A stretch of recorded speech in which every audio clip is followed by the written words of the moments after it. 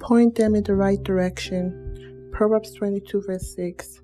Train up a child in the way he should go, and when he is old, he will not depart from it.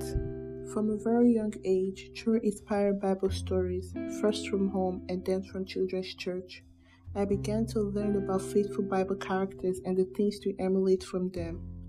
For example, I learned of Samson, a legendary Israelite and a Nazarite from birth, a warrior and judge, renowned for his prodigious strength. He led and rescued the people of Israel from Philistine oppression. Judges 13-16.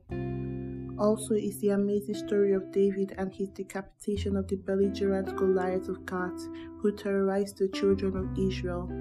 David won the victory for Israel and brought the fear of Jehovah upon the Philistines. 1 Samuel 17 verse 20-58.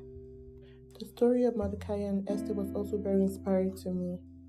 I read how they championed the cause of the Jews amidst the threat of complete annihilation by Haman, a sworn enemy of God's people. Esther 3 verse 5-6. These stories of the prophets and apostles in the Bible helped to shape my mindset and character as I was growing up. Most of all was the God-convincing life of Jesus. I was able to quickly distinguish the right role models in the Bible in my formative years. This is why it is important to train children in the way they should go, get them exposed early to God's Word and the right Bible characters.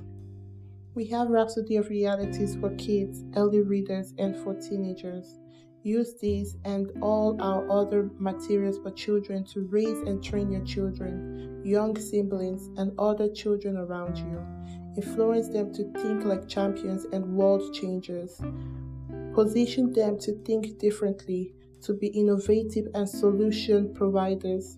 Point them in the right direction and they will never lose their way. Confession. Dear Father, I pray for an increased work of grace and greater boldness in the hearts of children all over the world, and entrance to bring the message of Christ's love to others in their schools, homes, and among their peers, with signs, wonders, and miracles. In Jesus' name, amen.